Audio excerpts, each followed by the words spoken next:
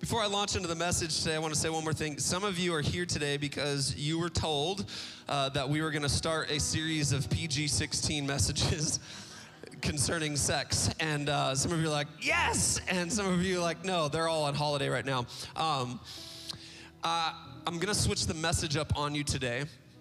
And we're going to launch into that next week. And here's why. In light of some of the events that have transpired this week, as I've kind of prayed through the message, I wanted to make sure that I wasn't tone deaf to the situations and circumstances that we are facing. And so I think it's important for us as a community of faith, a gospel community, to make sure that we are attuned to what's happening in the world around us, because we still do believe here at the Well that we have the answer, and the answer is Jesus.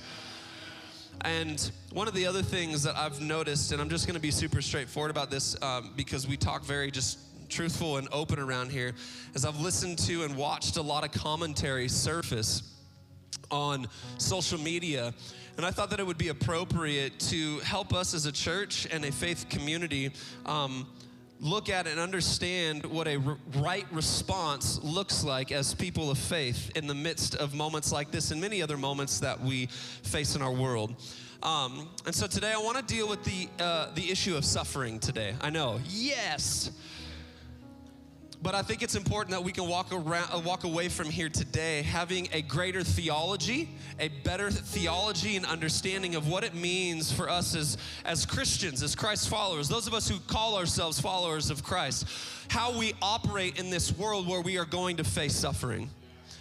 And it's not a topic that we talk very much about in church, but I want to forewarn you that if you read scripture from cover to cover, from front to back, it's probably one of the greatest theologies and points of truth that you will find in scripture is how to live with, deal with, and ultimately have faith in the midst of suffering. And so I want to help us out with that today. Is that all right? Can we just switch things up today? I really felt like the Spirit of God was leading me to just switch some things on us today, and then we'll get back into our relationship series next weekend.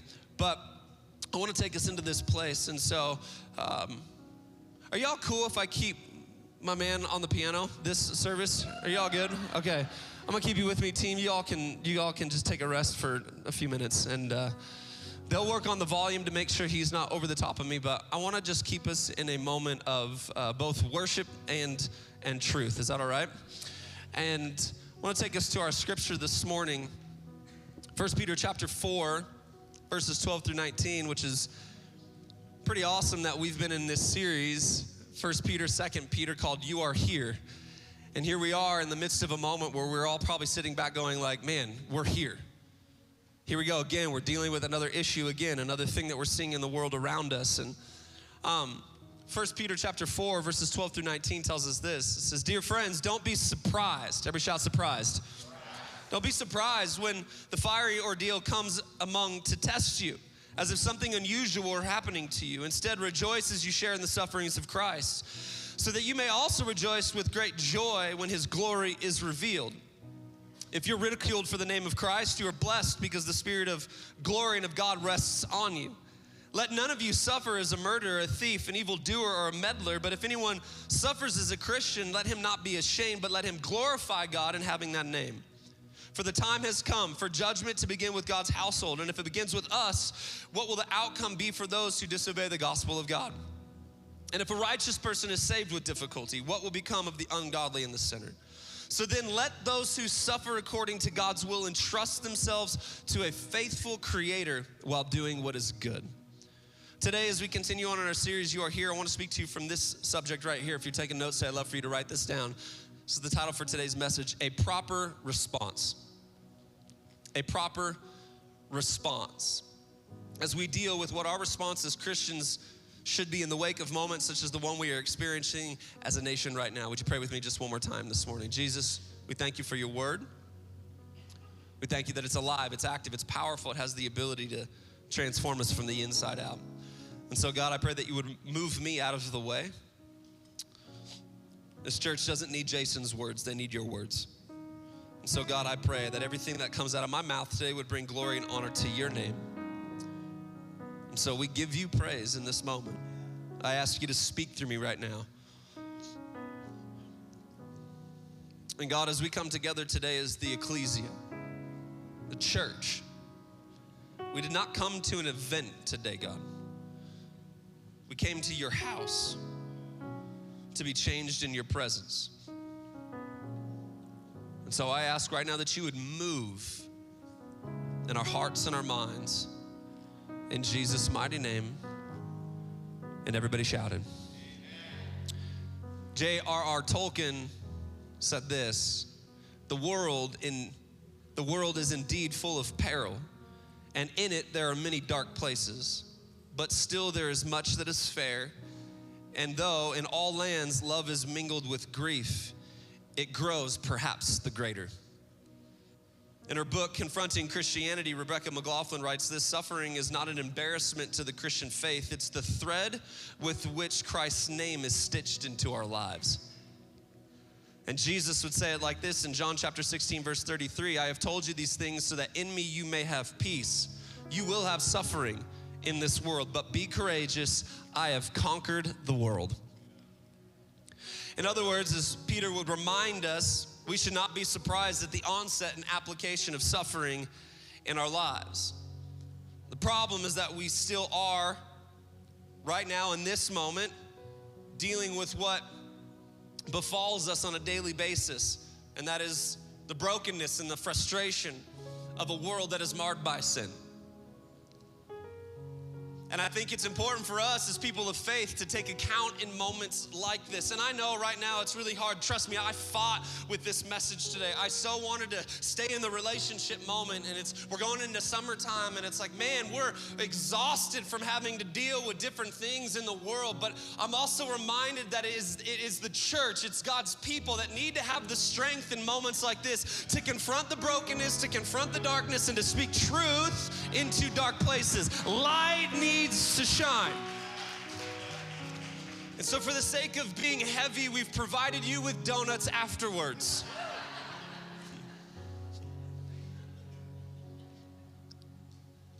Suffering's not a new reality for us. However, it is more recently something that we've become more viscerally opposed to, personally and culturally speaking, especially here in the West. It has all but become something that we believe should not even be a part of our lives. So we work and we invent and we design, all with the idea of abatement of suffering in mind. One more app, one more safety mechanism, one more warning, all in the name of staving off the big bad evil of suffering.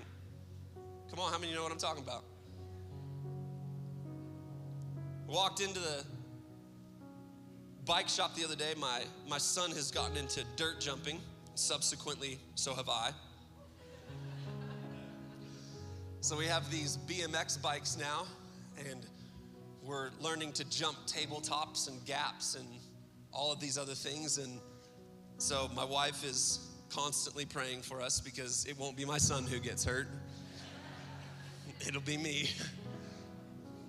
And so I walked into the store the other day to work on his the bike shop the other day to just look at some gear and get his bike fixed up. And I was struck because we went to the wall to go look at helmets. And I was fascinated as to how many different helmets there are. Now, obviously, we live in a nation where sales is a big deal, and there's all these different brands competing with one another, but I was fascinated at all the different mechanisms of safety in there. Like, and listen, I'm not saying like whether I'm for helmets or against helmets, that's not the issue, but like I just remember like when I was growing up, it didn't matter. It didn't matter as much, right? Mom's like, see you soon. And so we would go and we would live our best life and we would jump bikes and we'd stay out till the lights come on. And I remember like we didn't live as safety oriented, right? We just didn't live as safety oriented. And I've found this fascinating that as we've supposedly progressed in our world, we're the most fearful we've ever been. As we've progressed, have you noticed that we said this, we've advanced, have we? There's more insecurity, there's more fear, there's more hatred, there's more issues than I've ever seen before. And somehow we've progressed.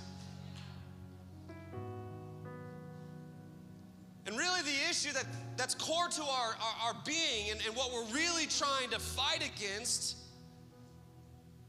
is the thing that all of us will face at one point or another, and that is death. Statistically speaking, 100% of us will die. Come on, can I get an amen in church today? Like, it's true, okay?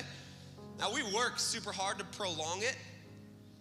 We do everything in our power to make sure that we are not touched by the finger of pain. Yet, no matter what we come up with, it still finds its way into our story. Why? Because as Peter would let us know earlier, in 1 Peter 1, verse 6, suffering is necessary. Now, I know that's a hard pill to swallow until we understand the necessity of suffering. That's right, I said the necessity of suffering. Come on, somebody, the necessity of suffering. If you're writing something down and if you don't get anything out of this message, there is a necessity to suffering in our lives. And so what I want to do today is I want to help us understand that necessity. What happens in and through suffering?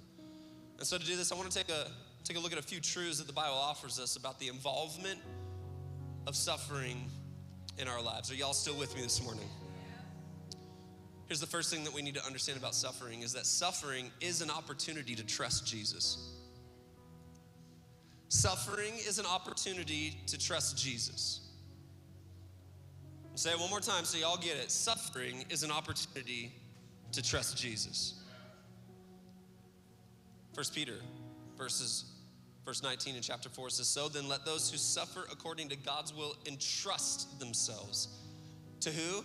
A faithful creator while doing what is good. Come on, he's faithful, church. See, trust is a hard concept for many of us, if not all of us, especially right now in our current cultural moment. We've become a people that have found ourselves trusting less and less. So it should be no surprise that when it comes to the idea of trusting God, this idea is met with an even greater amount of skepticism and, well, mistrust. Can we just be honest in church today? We struggle with trusting God. How many of you agree with me with an amen this morning? We struggle with trusting with God, right? I know we don't like to say those things in church because we have our church smiles on right now, and it's like, no, I believe all of it. No, you don't. It's not true. But here's the thing that I've come to find about suffering is that suffering is an opportunity to trust Him. Have you ever found, have you ever noticed that I don't need to exert trust when everything is going well? Right? It's only in the moments of life that I'm shaken. One of my good friends, Josh Bingle, he'll be preaching here in July. He preached here last year, did a phenomenal message on forgiveness. He did a message once called this, shook but not shaken. So I'll make sure I give honor where honor is due. Come on, shook but not shaken. And so when we get shook, it's an opportunity for us to trust. And here's the question I want to ask you today. What do you and who do you trust in? Because I've seen a lot of commentary over the last week as to who and what people trust in. Now, I want to make sure that you understand this, that I'm not giving a political message today. I'm not giving any thoughts or ideas on legislation or anything like that. What I want to make sure that I'm doing today is I'm leaning into this gospel moment to be able to help us understand how we operate as Christ followers in moments like this. And I want to let us know once again that when we are in moments of suffering and we are facing things, whether corporately or personally or nationally or on the world stage, can I let us know that the greatest light that will ever be shown from our lives is the light that is seen when we are trusting Jesus in the midst of suffering.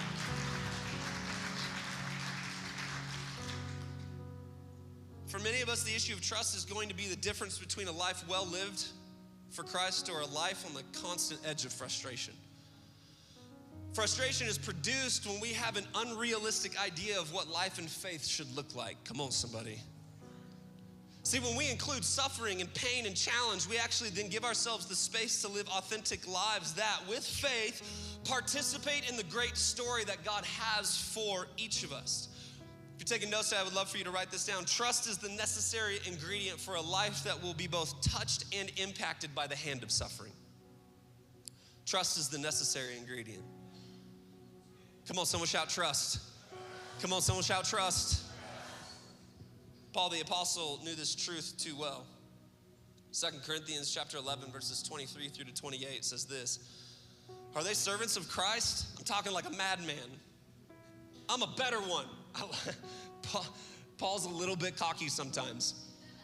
He says, I'm a better one with far more labors, many more imprisonments, far worse beatings, many times near death. 5 times I received the 40 lashes, minus 1 from the Jews. 3 times I was beaten with rods. Once I received a stoning. 3 times I was shipwrecked. I've spent a night and a day in the open sea. On frequent journeys I faced dangers from rivers, dangers from robbers, dangers from my own people, dangers from Gentiles, dangers in the city, dangers in the wilderness. It sounds like a Dr. Seuss book. Dangers at sea, dangers among false brothers, toil and hardship, many sleepless nights, hunger and thirst, often without food, cold and without clothing. Not to mention other things, there's the daily pressure on me, my concern for all the churches.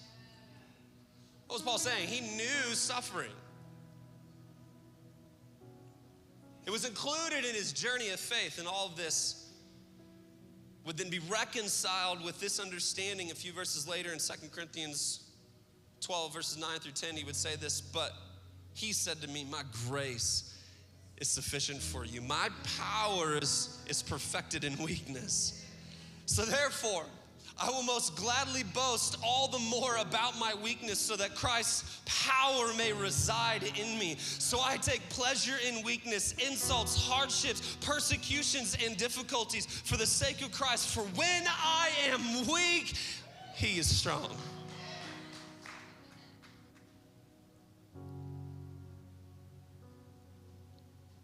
We need to understand that suffering is a part of the journey, and it's an opportunity to trust Jesus. Number 2, everybody shout number 2. Here's the second truth this morning, is that suffering is an opportunity for us to draw close to Jesus. Not just trust, but draw close. Y'all with me still? 1 Peter chapter 4, verse 13, instead, rejoice that you share in the sufferings of Christ so that you may also rejoice with great joy when his glory is revealed. The truth is that suffering always produces proximity to Jesus. Suffering produces proximity. And say it again, suffering produces proximity. Come on, I'm gonna say it till you get it. Suffering produces proximity. Is it possible that the more we attempt to push off suffering, the more we push away the presence of God in our lives? In all of our desire for safety and all of our desire to have it all together, I want to submit to us today that we are pushing his presence away from us. It's actually in the midst of our suffering. It's actually in the midst of our hardship. It's actually in the midst of our pain that we are closest and nearest to Jesus. Why? Because he shows up in proximity when I suffer. There's a theological term that we find in the Greek. It's called that sucks.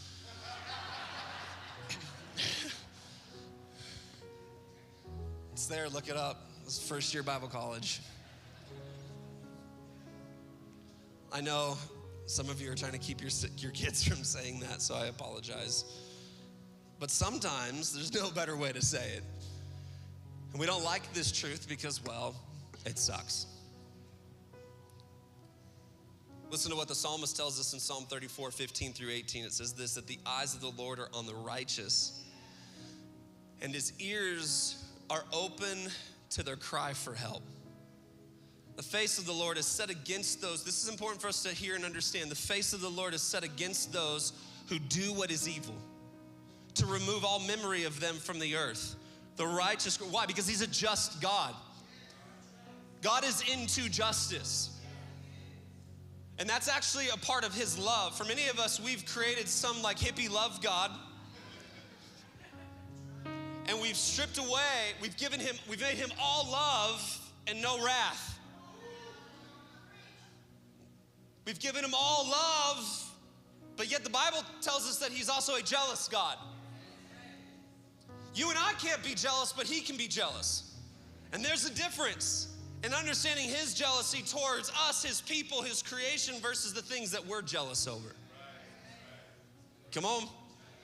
And so if we remove this aspect of God's nature and character, then we can be befounded by what is happening in the world. But we understand what the psalmist says. We've got to understand that his eyes are set against those who do what is evil, to remove all memory of them from the earth. The righteous cry out, and the Lord hears and rescues them from all of their troubles. The Lord is near to the brokenhearted, and he saves those crushed in spirit. This is what I love about the Bible, is if you've ever wondered about, like, is it okay to be real? Is it okay to be, I preached on this a couple weeks ago, authentic?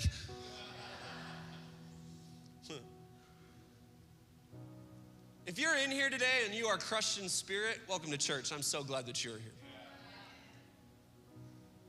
You know, the greatest worship services that I've ever been in are the ones where we are collectively crushed in spirit. There is nothing like it. Oh my God, there is nothing like the lament of God's people.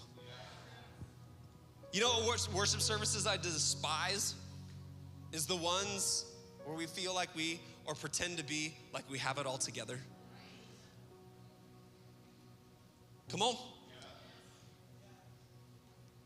But a service like today and services that I've been in, oh my goodness, where there's a sound of worship that comes out of a crushed spirit, a lament saying, God, rescue us. God, be here. God, be in my pain. Be in my suffering. God, I need you right now. His anointing falls. His presence falls. That's why we got to stop being fake about these things. That's why we got to make sure that we step in the moment. That's why I wanted to make sure I wasn't tone deaf to what some of us are experiencing. And even though what happened this week didn't touch us personally, I have watched social media, some of you, and I know that if you don't come in here today with a measure of truth about it, you sure were talking about it this week. So it's touched us all. And it will touch us all again. And it will touch us all again. Oh, I lament for the day that the Lord comes back. I want that day, but until then, like Paul the Apostle, to live is Christ and to die is gain.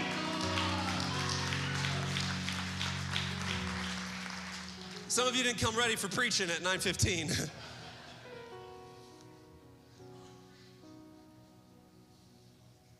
It's an important distinction to make, the drawing near of God, because there's this common thought that suffering is an indicator of the absence of God.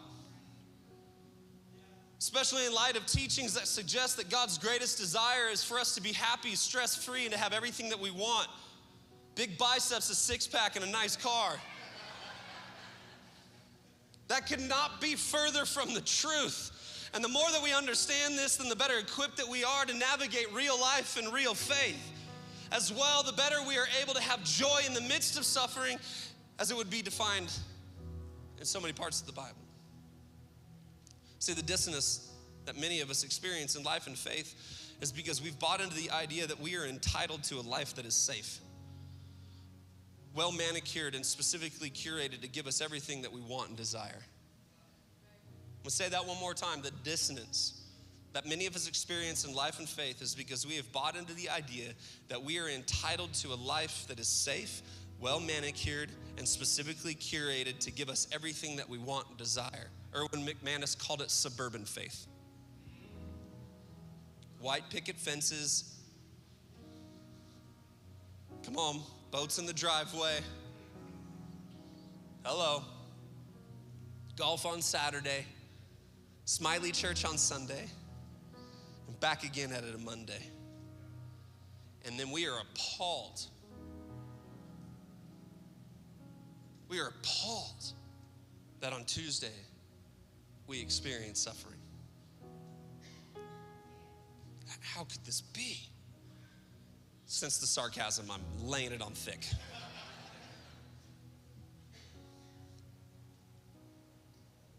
And isn't it interesting that we blame God instead of the enemy? I found that fascinating. Like, it blows my mind how many people have jumped ship on their faith Because it's God's fault that we are experiencing suffering, failing to realize that actually God's the closest to us in suffering. Why can't we blame the one who is blamable? Right? I kid you not. Like, I've sat in conversations, so I can't believe God would do this. It wasn't him. Why? Because we have an entitlement to safety. God is not absent in our suffering. He's drawing near. It's this idea that causes us to cast suffering in a light that robs it of its purpose in our lives. In other words, we remove the sacredness from it. See, our suffering is sacred because it unites us in a shared experience with Christ. Suffering is immersive in nature, impacting the totality of who we are. When seen and understood as a unifying space, suffering moves beyond a temporal experience to a transcendent one that becomes worship, adoration, and blessing. This is why Peter would go on to say in 1 Peter chapter 5, verse 10, the God of all grace who has called you to eternal glory in Christ will himself restore, establish, strengthen, and support you after you've suffered for a little while. Are you all right with the Bible today? See, the advanced warning of suffering is to preemptively strike at the idea of not being loved by God. So we've got to deal with it because I want to tell you that God loves you. You will still experience suffering.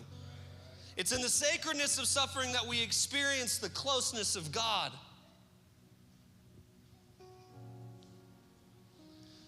This is why suffering is sacred. It's because it's the place where God works. It's the place where God works. And many of us are trying to manicure our faith lives. And I would submit to you that in doing so, we've robbed him of the context that he needs in your life to work.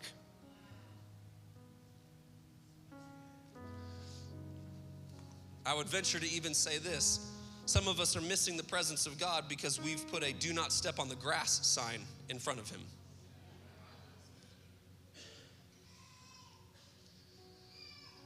You ever seen that?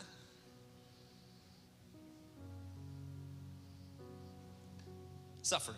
Come on, someone say suffering. This is a proper response. Number 3, everybody shout number 3. Suffering is an opportunity to experience the work of the Holy Spirit in our lives. Suffering is an opportunity to experience the work of the Holy Spirit in our lives. 1 Peter chapter 4, verse 14, if you are ridiculed in the name of Christ, you are blessed because the Spirit of glory and of God rests on you. So the context of 1 Peter chapter 4 is obviously, it's multifaceted in nature, but he's talking about suffering that comes because you're a follower of Christ. He's dealing with suffering that comes because of the world that we live in and the fallen nature and brokenness of it.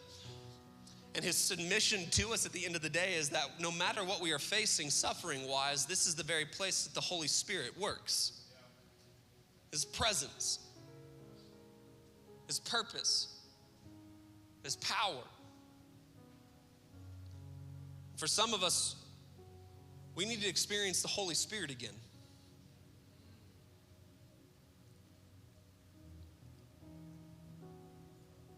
Many of us freak out at suffering because we haven't had the Holy Spirit strengthening in our lives. Who we are in suffering says a lot about who we are in stillness.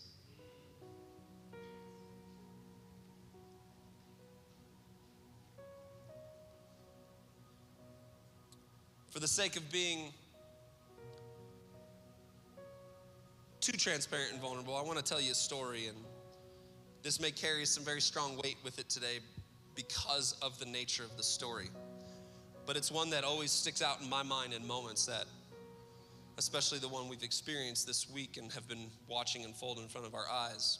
It would have been a couple years into Eric and I's ministry to young adults that we got a call right after a Christmas Eve service by a family in our church at that time who had 2 kids that were in our student ministry and a young adult who had kind of been in and out of our young adults ministry at the time. We knew him, we knew of his story. He was caught up in drugs and alcohol, and so we got a call Christmas Eve, right after the last service, and it said, hey, we just found out our son had been murdered, their oldest son. And so Eric and I, being young adults, pastors, and in our late 20s, early 30s, we trying to compute that reality. Just so everyone knows, pastors don't just pray and play golf all the time, just so we're clear, okay? So Eric and I rushed off to this family's house, and we show up, and the police are there, and we walk into the living room, and this is a family that loved God, honored God. Kids were in youth, they were in church weekly. Not that's how you honor God, you get my point. So we walked into the living room, and I have never been in a situation like that before. And so they tell us the details. The police officers are standing there. Young man had been found in Prescott, which all indications were pointing to, for lack of better terms, him getting caught up in the crowd that he was caught up in, and he was murdered. I'll spare you from the details, but the details were more complicated and nuanced, which added to the situation. Now listen, words are lost in moments like that. No scripture, I'm sure they're there. Some of you might know it better than I, but in that moment, no scripture suffices. No words that I can come up with suffice. A joke is definitely not what you want to tell in a moment like that. All human faculty and capability exits the room when you step into that situation. And I'll still never forget the color of the tile. It was a Santa Fe Pueblo type of tile. They were out in the desert more, their house. I can remember the leather couches, and I can remember what the the living room table had on it. And I can remember the police officer standing above us as we sat there in a circle with two parents who had just lost a son and two teenagers who had just lost a brother. And I listened to sobs and wails that I've never heard before come out of a human being. I watched two teenagers react in a way that I never knew was possible for a teenager to act and to feel. And Erica and I stood back sitting there, and we were lost in that moment. Oh, church, but can I tell you something? Sitting there in that moment, I'll never forget what happened when the simple words were uttered, Holy Spirit, fall.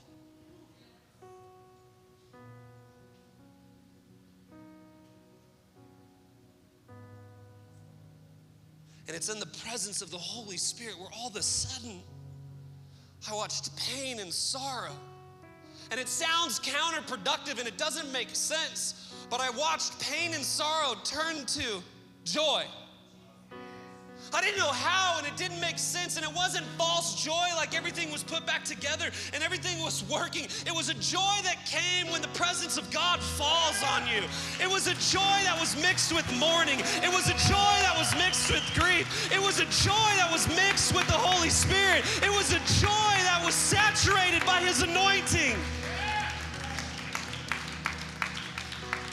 And then I realized something. It wasn't joy, it was a lament. And a lament is so much more. And I never experienced anything like it in church. One of the worst things that we can do as people of faith is to avoid the context of suffering where a true lament can come.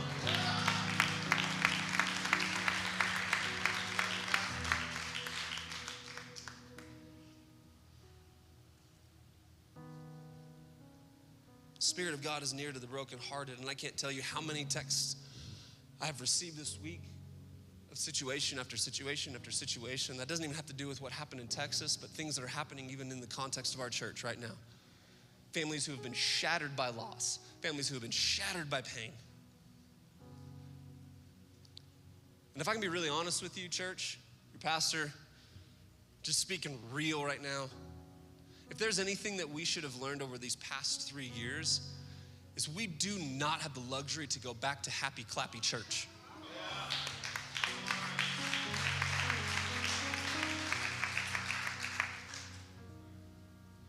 Oh, joy in the midst of sorrow, for sure. But happy, clappy church. You know what I'm talking about? Manicured lives, big white smiles. They're all fake.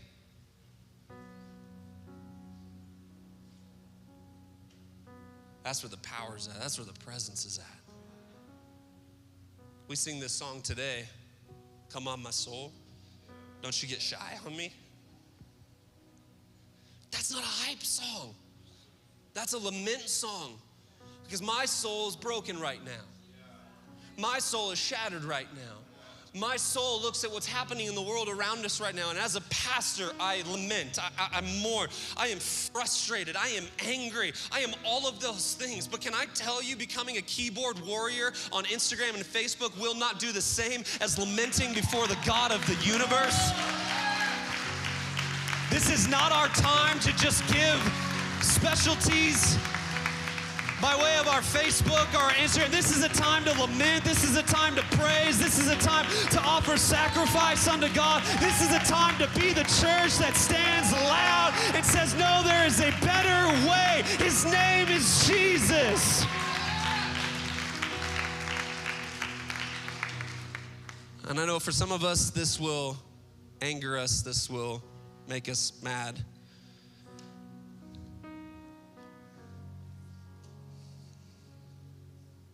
It's suffering.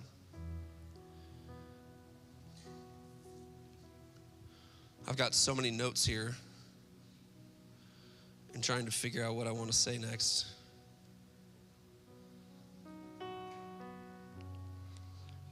Okay. Jesus. So what do we do?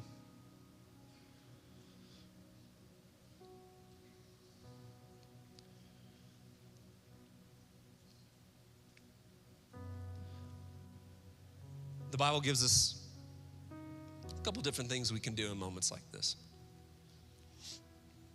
So let me tell you the fourth point, and then we'll land the plane. Number 4, suffering is an opportunity to employ sacred discipline.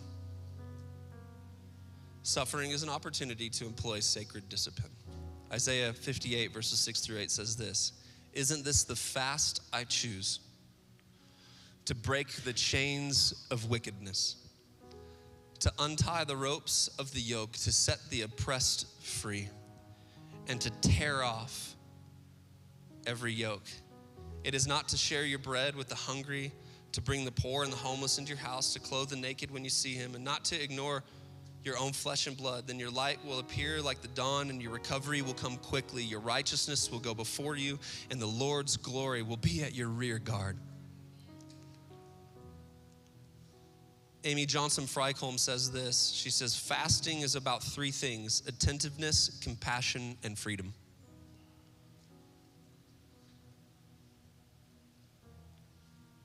The problem is that much of what we define as a sacred moment has all been lost, has all been but lost upon us as a people and a culture, especially here in the West. We see life as a simple series of events.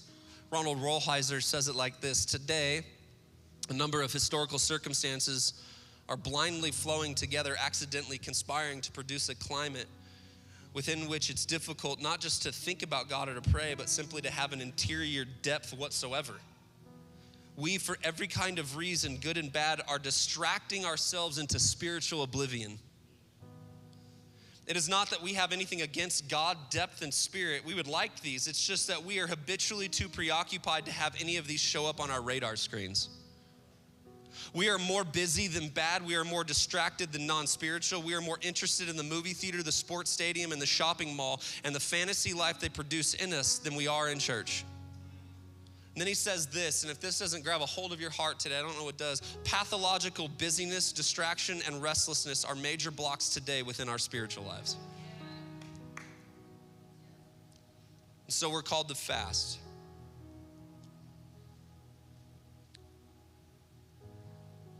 And many people are finding different ways to deal with the moment that we're facing and moments that we will continue to face. And here's what I believe to be the biblical answer and the theological position that we should take on moments of suffering, and that is a call to fasting. Fasting is not abstaining from social media. Fasting is not abstaining from TV. That's called abstaining. Fasting is about food. And I know that sounds wild, but even Jesus would say, when you do this. Come on, when you do this. And I'm not adding shame to this or anything like that. You may walk out here today like, I'm not. I've still got donuts to eat. I know, I just thought about that right now. So that's a weird call. Starting Monday. That just went through my head. I just realized what's happening right now. Yeah. Matthew 4, verse 1. Then Jesus was led up by the Spirit into the wilderness to be tempted by the devil. And after he had fasted 40 days and 40 nights, he was hungry. Yep. Then the tempter approached him and said, if you are the Son of God, tell these stones to become bread. He answered, it is written, man must not live on bread alone, but on every word that comes from the mouth of God. Then the devil took him to the holy city and had him stand on the pinnacle of the temple and said to him, if you are the Son of God, throw yourself down, for it is written, he will give his angels orders concerning you, and they will support you with their hands so that you will not strike your foot against a stone. And Jesus told him, it's also written, do not test the Lord your God. Again, the devil took him into a very high mountain and showed him all the kingdoms of the world and their splendor. And he said to them, I will give you all of these things if you will fall down and worship me. Then Jesus told him, go away, Satan, for it is written, worship the Lord your God and serve him only. Then the devil left him and the angels came and began to serve him. I just want us to understand that when we engage in the sacred act of fasting, we engage in spiritual warfare. Is it possible that God is not moved by what we write with our fingers, but rather what we do with our stomachs?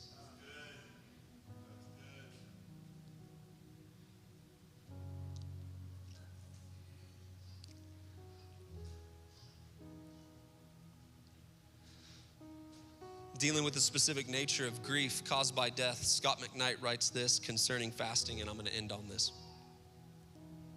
Why fast when someone dies? Because our respect for the person who has died is so immense and our grief so great that indulgence in any kind of pleasure desacralizes that respect and pain. Instead of drowning our sorrow in drink or flushing it away with foods, the sober person drinks the pain of death and offers the gift of grace to the bereaved with their utter clarity by remaining fully alert through fasting. Furthermore, body grief is also an act of empathy with the grieving family. The pain of someone's death is so intense, or the moment so bleak, or the sense of the unknown so profound, or the encounter with God so deep that we find eating a distraction from memories of the one who has died, the experience of the grieving family, and the reality of mortality. Fasting. See, some of us think that fasting is done in order to get something, but the Bible would teach us that fasting is done in order to give something. Fasting is response to national tragedy, personal grief, familial issues, corporate brokenness. And so here's what I want to ask you to consider this week, again, after church today.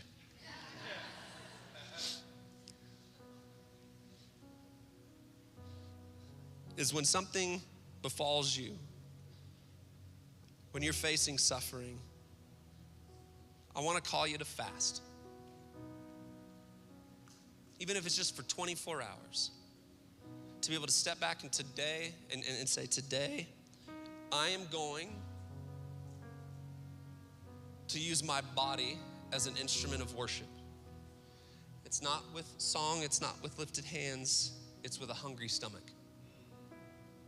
And I'm going to keep myself sober to what's happening around me. And I'm just telling you right now, church, what would happen if we collectively, not just as the small C, but the big C church, all decided we are going to engage in spiritual warfare. And we are going to rob our stomachs of pleasure so that we can sit in the pain and suffering of others with the grace and the presence of Jesus.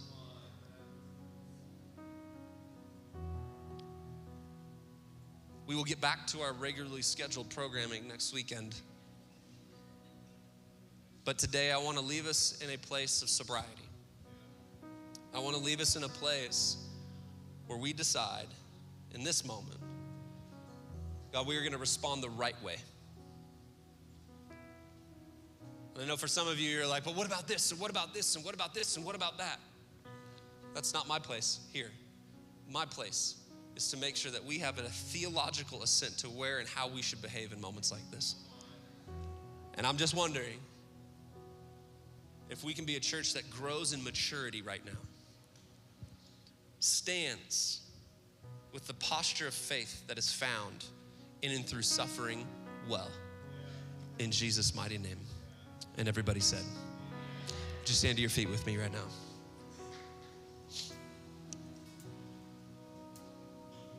I'm gonna ask everybody to bow your head and close your eyes in this moment. You know, the one thing that suffering does as well is it puts into stark focus the spiritual reality of our own lives. And I know there's many of us in here today who have said yes to Jesus, but there might be some of us in here today that have yet to say yes to him, yet to give our life to him and to follow him. And I want to give you that opportunity to do so. So with every head bowed and every eye closed, we're going to pray a prayer together, all of us together, so we don't leave anybody out. But if you'd say today, man, Jason, I need to say yes to Jesus. I need to give him my life, and I need to follow him. I want to be able to include you in this prayer. So come on, as loud as we can, all of us together. Would you all pray this after me? Everybody say, Jesus, I'm giving you everything. I'm giving you my past. I'm giving you my right now. And I'm putting my future in your hands. Save me. Change me, make me new. And I declare in this moment that I'm gonna follow you all the days of my life. In Jesus' mighty name.